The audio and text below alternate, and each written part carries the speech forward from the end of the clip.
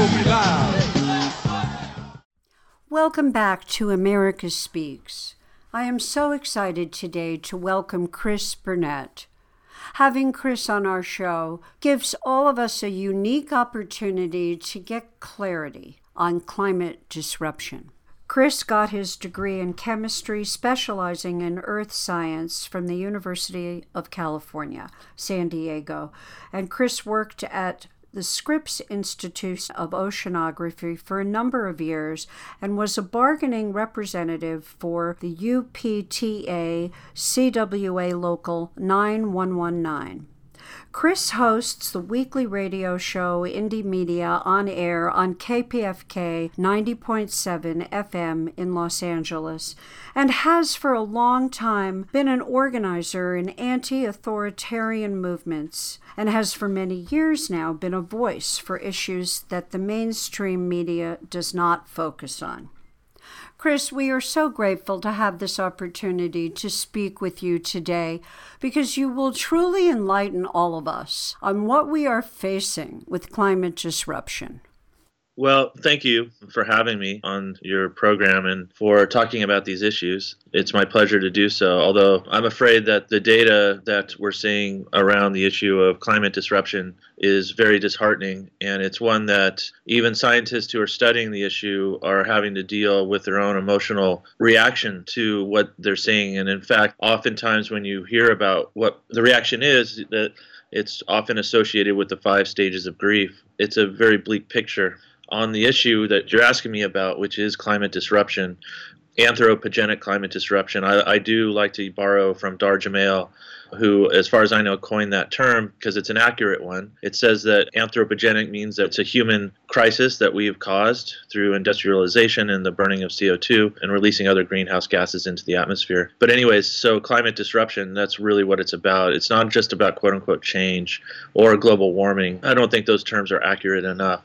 And the reason I say that is we are now officially in the Anthropocene, or Anthropocene, however you like to say it, officially, meaning that it's recognized by the scientific community due to the fact that we can now measure human influence within the geological record, I believe starting in 1945. So I think this decision last year is very recent. I want to just remark that the underlying critical responsibility, as you say in your stunning paper of May 13th, 2016, The Anthropocene versus the Capitalocene, a reflection on the question, what have I done?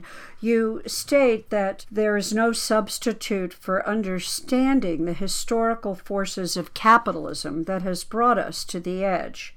And I really want to demystify this sense that this is sudden. So can you just give us a way to trace the fact that this has been a long time in coming, and why have we become so blind to this?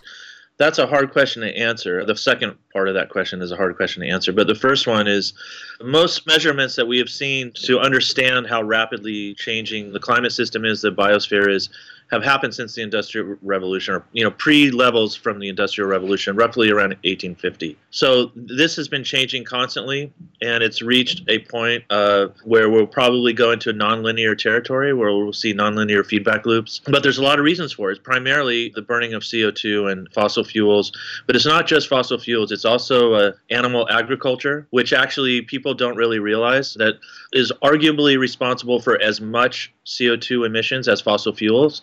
And by animal agriculture, I mean the production, the industry of producing animals for human consumption. That has a lot of impacts on the environment, from deforestation to the release of toxic wastes into the groundwater, into the land, into the oceans, and other effects. But animal agriculture is a big one. One paper in 2008 argued that it's actually 50% responsible for CO2 emissions, or greenhouse gas emissions, more so than fossil fuels. I think it's somewhat debatable, but I'd say it's equal to, at least, fossil fuels. The other effects are stunning. When you release that much CO2 into the atmosphere, it gets absorbed by the oceans. And in fact, the oceans are serving as a buffer for the effects of what we're seeing. And it's estimated, I believe, that 50% of greenhouse gases have been absorbed by the ocean, some very high number. We've seen from a paper in 2003, 90% of the big fish in the ocean are gone. A recent paper by a professor named Goulson from the University of Sussex, they came out with a study saying 75% of the insects are gone in the last few decades, and we're seeing about 50% of vertebrae on planet Earth are gone, with all of this within the last 3 to 4 decades. I think you mentioned that there are approximately 150 to 200 species going extinct every day. That's right. 150 to 200 species are going extinct every day. These are estimates, but it's at least 1,000 times the normal background rate of species extinction, maybe as high as 10,000 in some cases. So extinction is a normal process. Is there any possible reversal? I don't know. I'm sort of now of the opinion that it's really about mitigating the coming disaster. Because like I say, most of the effects we're seeing now are from CO2 absorbed something like 30 years ago. So the CO2 that we've burned into the atmosphere in the last 30 years is yet to be really felt. But things are coming undone at an alarming rate. The IPCC itself is far too conservative in its estimates. I mean, we're talking about, these are government scientists meeting, via UN process. And they used to estimate that we would see the Arctic sea ice loss in 2100, 10 years ago. We're potentially going to see this Arctic sea ice loss in the next few years. Every one of their predictions was off by quite a bit. It was off by orders of magnitude. So we're talking not in 50 years, not in 100 years. We're seeing a lot of what they're predicting happening now. Do you think that was designed? No. So this lack of calculation is a surprise to them too? I think it's because of the process itself. There's sort of a consensus process, is my understanding, and that even though these outlying predictions were very good science, the process tends to be very conservative in getting everybody to agree to what's actually going to happen. So if there's dissent or disagreement, it tends to go towards the more conservative estimates. And I just think it's the process itself. There was a concern about the effects on the economy, right?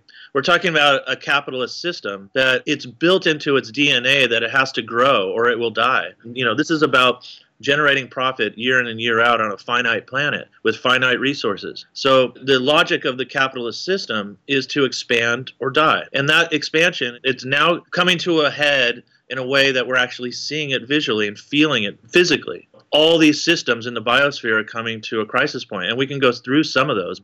This is a quote from Darja Mail. The Earth has lost approximately half of all its coral reefs in just the last 3 decades. A quarter of marine species depend on the reefs. Reefs provide the sole source of protein for more than 1 billion people, and they are now vanishing before our eyes. And we can talk about the loss of 90 million trees in the Sierra Nevadas in the last few years due to drought and a beetle infestation.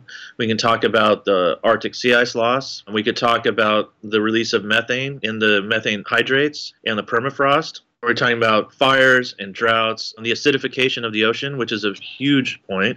Both the acidification and the deoxygenation of the warming oceans is a huge issue. One thing I really need to point out is that phytoplankton are responsible for 70% of the oxygen that we breathe. And we've lost nearly 40% of the phytoplankton in the last 30 years. 70% of the oxygen that we breathe comes from phytoplankton, and we've lost 40% of the phytoplankton. So think about what that means. If we lose the oceans, we die. A researcher named Goulson from University of Sussex said in that paper about insects, the insects die, we die. We rely on them for growing our food, for maintaining ecosystems. This is like a silent killer, if I could put it from a layman's perspective, because we are really truly not aware of this.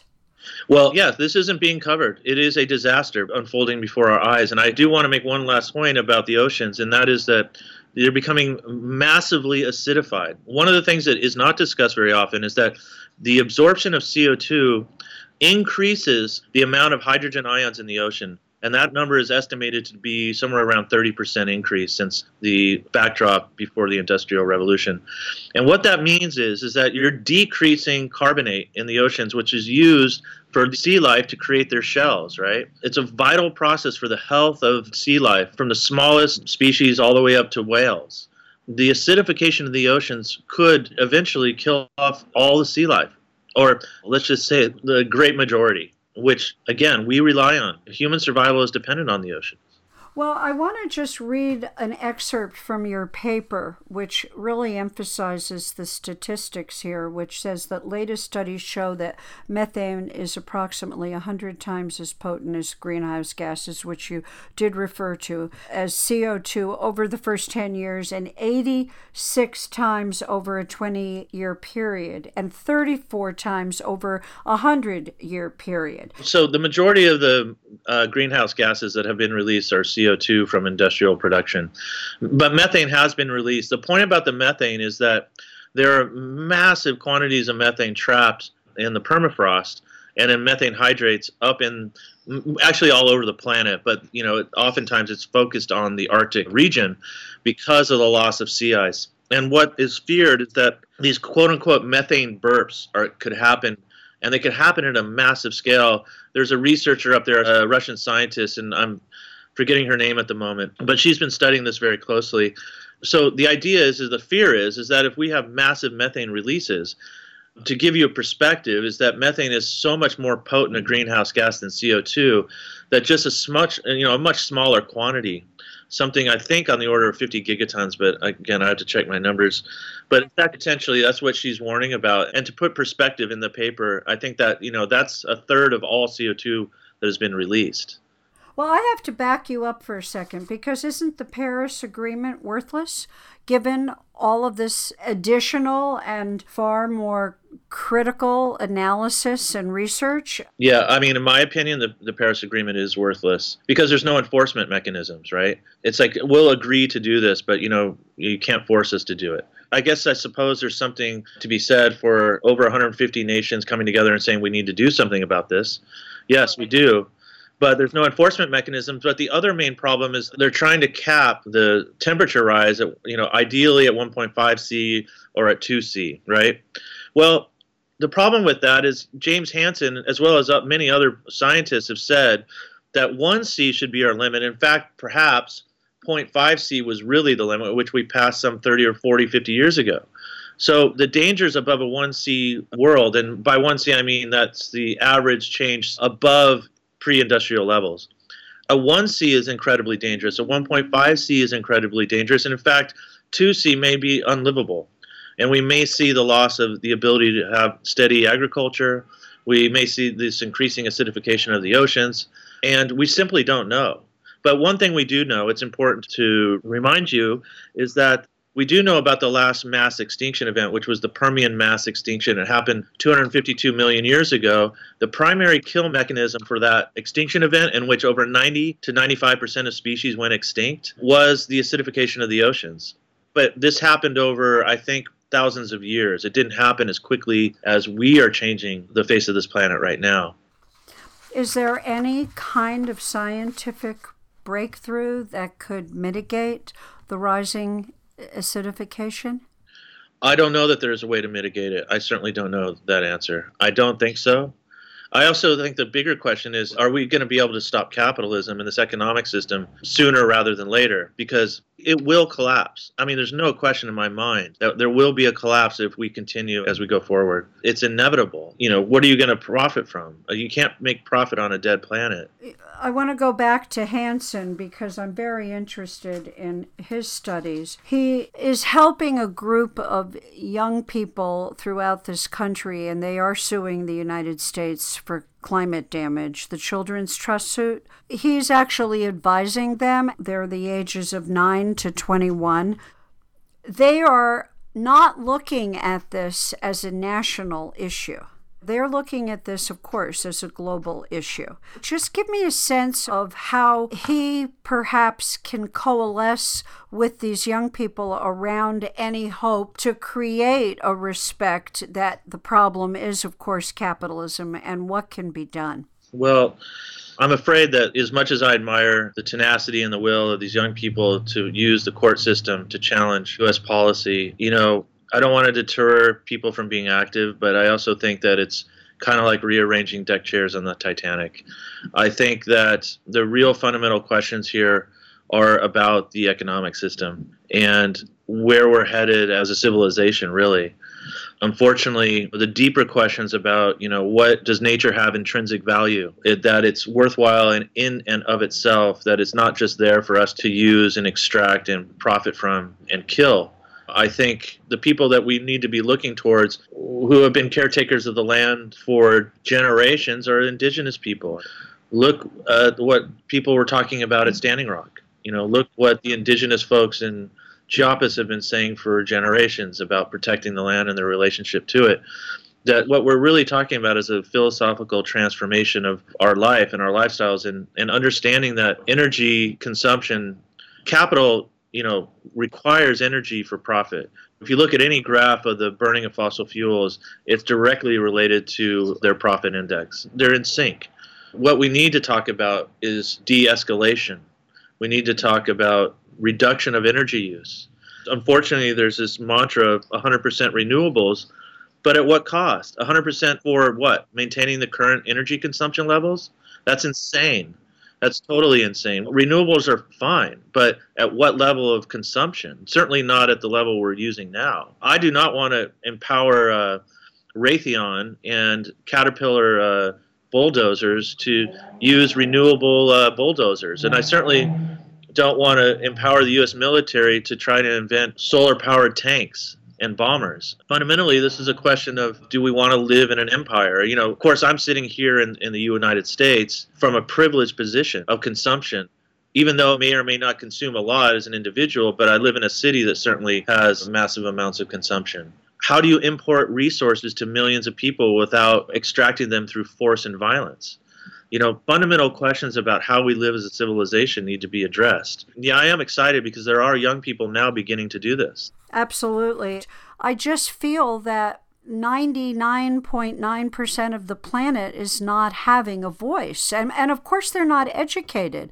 Well, I'd say that the population of the U.S. is pretty uneducated on these issues because of a corporate media system that ignores it at every possible turn. In fact, I'd say the rest of the world is pretty well educated on climate change. Either they're directly in its path, or they're not as indoctrinated or propagandized as we are here in the U.S. Absolutely. Bullseye. Because what you're reflecting on scientifically and environmentally, sociologically, I've actually heard from veterans that I've also interviewed, Garrett Reppenhagen, who represents a group called Veterans Voice, because after they risked their lives for our country, fighting 3 and 4 tours of duty in Iraq, they started to become far more aware, being over in regions that they saw the destruction our military machine has on society. So now what they're doing is they are creating canoe excursions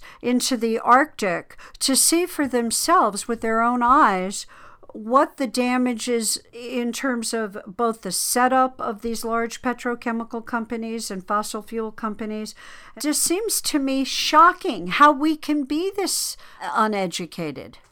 It is shocking. It really is. And what you're describing there is really important. Again, it's like coming to terms with a fatal disease. It's shocking when you first hear this information because most people, I think, if they don't outright reject climate disruption, then they're sort of thinking, well, that's something off in the future. That's not something I have to worry about. Well, that's not true. That's not true anymore. And the data is coming in faster and faster. I mean, Dar Jamail, who I interview quite regularly on the show, has been covering this. Change is happening extremely rapidly. That's why we have to wake up. We have to change our consciousness. We have to understand the underlying forces, these economic forces that are driving the destruction of the biosphere, our way of living, our consumption. Everybody wants to do something individually, which is great. I don't want to discourage people from acting out individually and buying light bulbs that are more healthy for the environment. But quite frankly, that's not really going to change the course of where we're headed. But if you want to do something individually, then stop eating meat and stop eating animal products and dairy. That's a greater contributor to greenhouse gases than even fossil fuels, which is hard to believe, but it's true. There is a disconnect here, Chris, fundamentally on everything I've been covering for America Speaks this year. And the disconnect really does boil down to toxic propaganda. And I don't want to sound like some extremist here, and I'm not. But when I'm feeling this from speaking to so many, and now today we have the privilege of an expert such as yourself, whose life is pretty much devoted to not just the analysis, but to hanging on by our fingernails. How can we become more informed? What is there to do here on that alone? It's such an important question. And, I guess we do what we can do. We educate ourselves. We read up on the papers. We read the articles. People like Darjamail. Go to darjamail.net for starters. DARJAMAIL.net. And can you just describe to our listeners a little bit about Darjamail? Yeah, Darjamail is an independent investigative journalist. He started out in covering, war correspondent. I think he was one of the first independent reporters in Iraq in 2003 or 4. But he changed his entire focus to study climate disruption about 6 years ago, maybe longer. But I've been interviewing him on my show, Indie Media on Air on KPFK, for years now, and we always chat about what's the latest research. That's a really good place to start. He's going to give it to you straight, and he's going to cover all the scientific papers. In fact, people call him crazy, and I don't know if the word conspiracy theorist has been applied to him, but I'm sure it probably has. But, he points out very clearly he's been only covering the science. And he does that very carefully because he understands he's in a media market that is dominated by corporate media, by corporations. And they are a propaganda system, and make no mistake about it. I mean, I don't even watch corporate news or information anymore. I see it for what it is. They're an arm of the state. It's become so bad that we know that the Pentagon budget includes billions of dollars to propagandize the U.S. population. In fact, Obama passed a law the day before Christmas in 2016 allowing for the U.S. government to engage in propaganda directed at U.S. citizens. If that was not a gift to Trump, I don't know what was, right? Obama was in some ways as dangerous as George W. Bush, if not more, in what he did, giving the military the powers that he did. Chris Hedges' lawsuit against the Obama administration for the laws about detaining U.S. citizens, I'm forgetting the name of that, but it'll come to me. Anyways, the point is that we are propagandized, and the U.S. government is involved in that propaganda. So is the corporate media. They're in bed. That's why they trot out 99 generals when a war starts on CNN or MSNBC, and one anti-war protester is made to look like a fool. I mean, this is straight up Chomsky, Edward Herman's book, Manufacturing Consent, The Political Economy of the Mass Media. I mean, read that book, 1986 or 88. That's the methodology, right? We live in a highly indoctrinated society. And one of the quotes from that book is, propaganda is to democracy what violence is to totalitarianism. And that means that in the U.S., the state doesn't normally rely on force to make people believe things. They use propaganda. In a totalitarian society, they don't care what you believe because everybody knows that there's a stick, a police club behind any resistance. But the point is, that's the nature of the society we live in. It's highly propagandized. And I think there's a mystique that people are informed. From my point of view, this false equivalency of feeling that activism is thriving because of social media.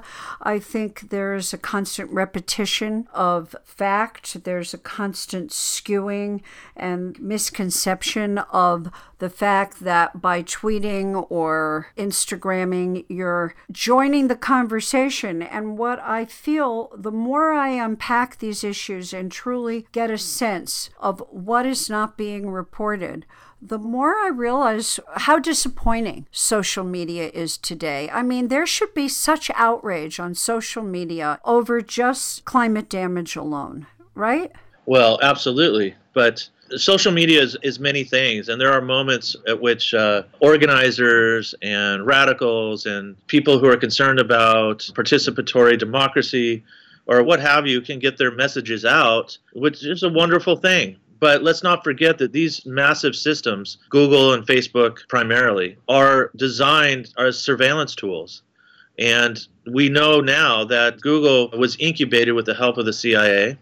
We know also that the CIA's In-Q-Tel fund, it's a private fund for investing in tech startups, a venture capital firm. It's called In-Q-Tel. They invested early in Facebook. In fact, quite frankly, the U.S. government probably has offices at Facebook headquarters and Google.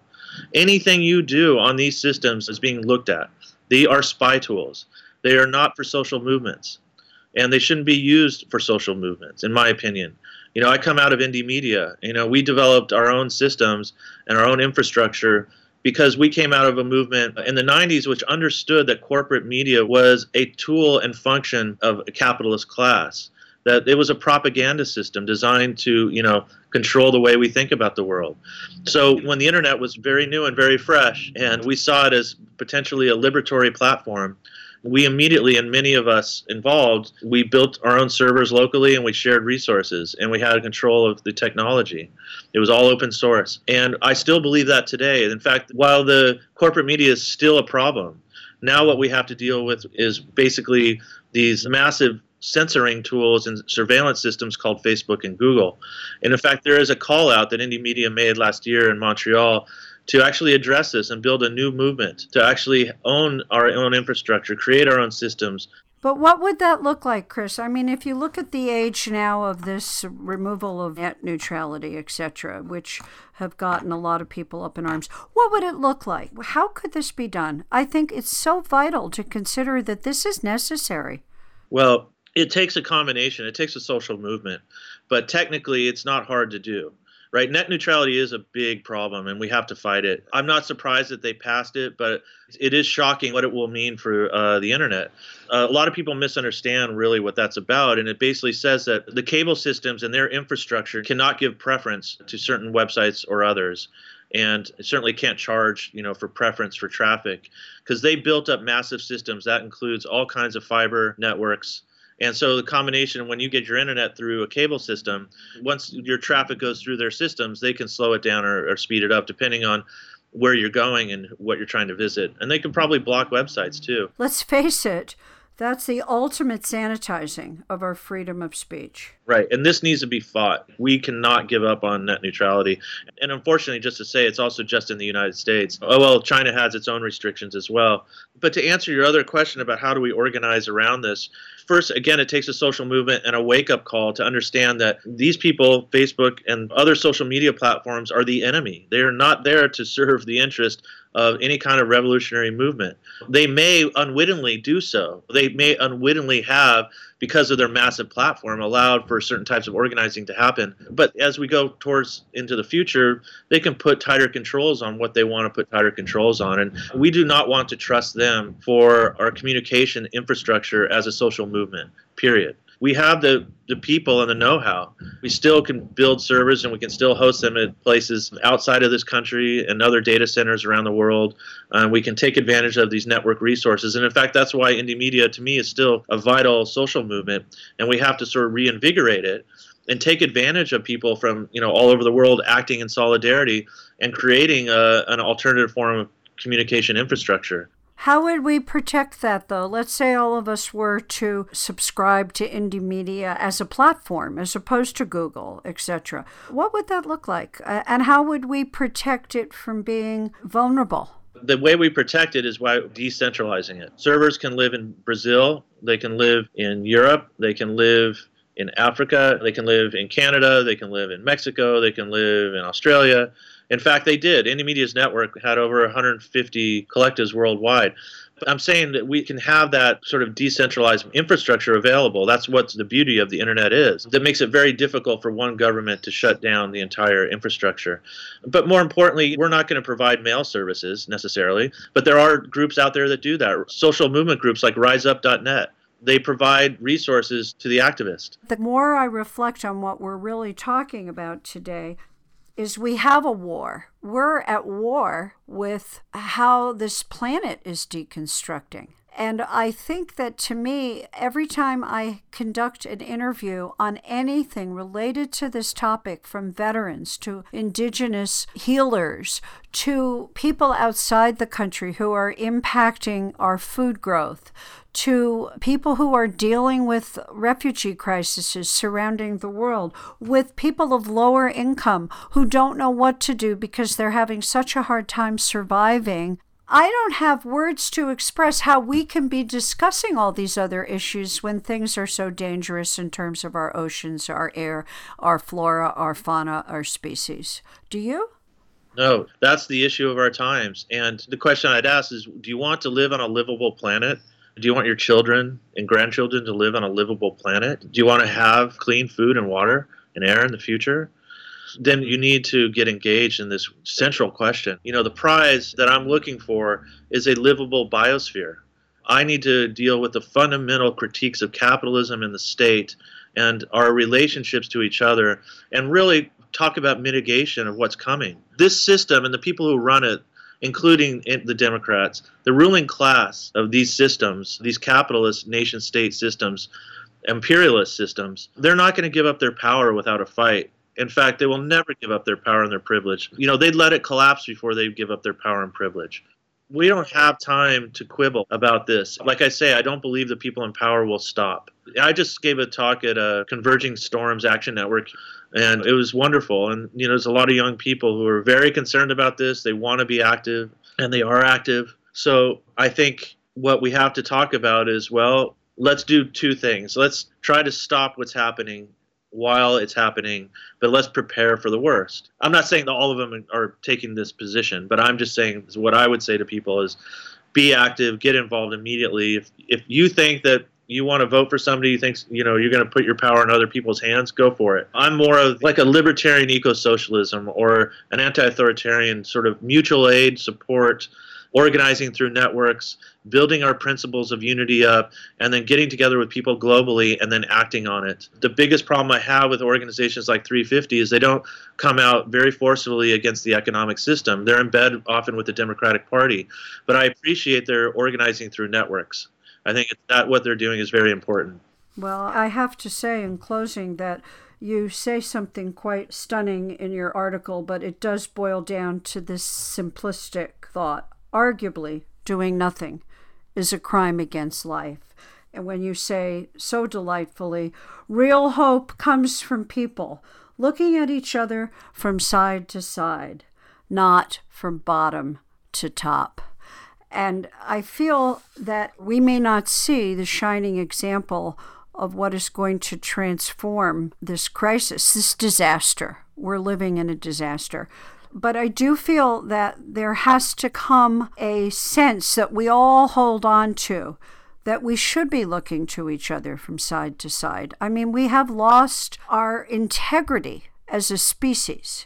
And so to at least go down reclaiming that integrity would be something, wouldn't it? Absolutely. There are wonderful human beings out there, and I want to fight with them to save as much of this biosphere as we can from its destruction. As we spoke today, I couldn't help but recall what my dear friend Norman Patrick Brown told me when I interviewed him for America Speaks. Norman is a renowned filmmaker, a widely respected Navajo leader and activist. He said to me that there is no discussion that any of us can have on the future of the planet unless we pay attention to the indigenous prophecy. It's the Hopi belief, it's our belief that if you're not spiritually connected to the earth and understand the spiritual reality of how to live on earth, it's likely you will not make it. When the European first came here, Columbus, we could drink out of any river. If the Europeans had lived the Indian way when they came, we'd still be drinking out of water because the water is sacred. The air is sacred. Our DNA is made of the same DNA as the tree. The tree breathes what we exhale. When the tree exhales, we need what the tree exhales. So we have a common destiny with the tree. We are all from the earth. And when the earth, the water, the atmosphere is corrupted, then it will create its own reaction. Mother is reacting. In the Hopi prophecy, they say the storms and floods will become greater.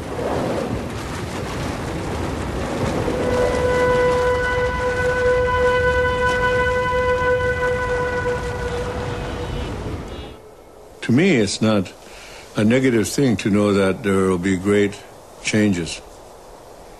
It's not negative. It's evolution. When you look at it as evolution, it's time. Nothing stays the same. You should learn how to plant something. That's the first connection. You should treat all things as spirit. Realize that we are one family. It's never something like the end. Just like life, there is no end to life.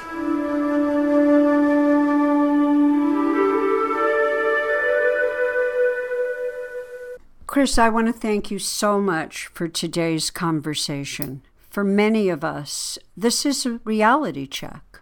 I want to ask you to tell our listeners, how do they reach you? Do you have a website? It's the best way to get a hold of me. It's Chris, CHRIS, at indymedia.org.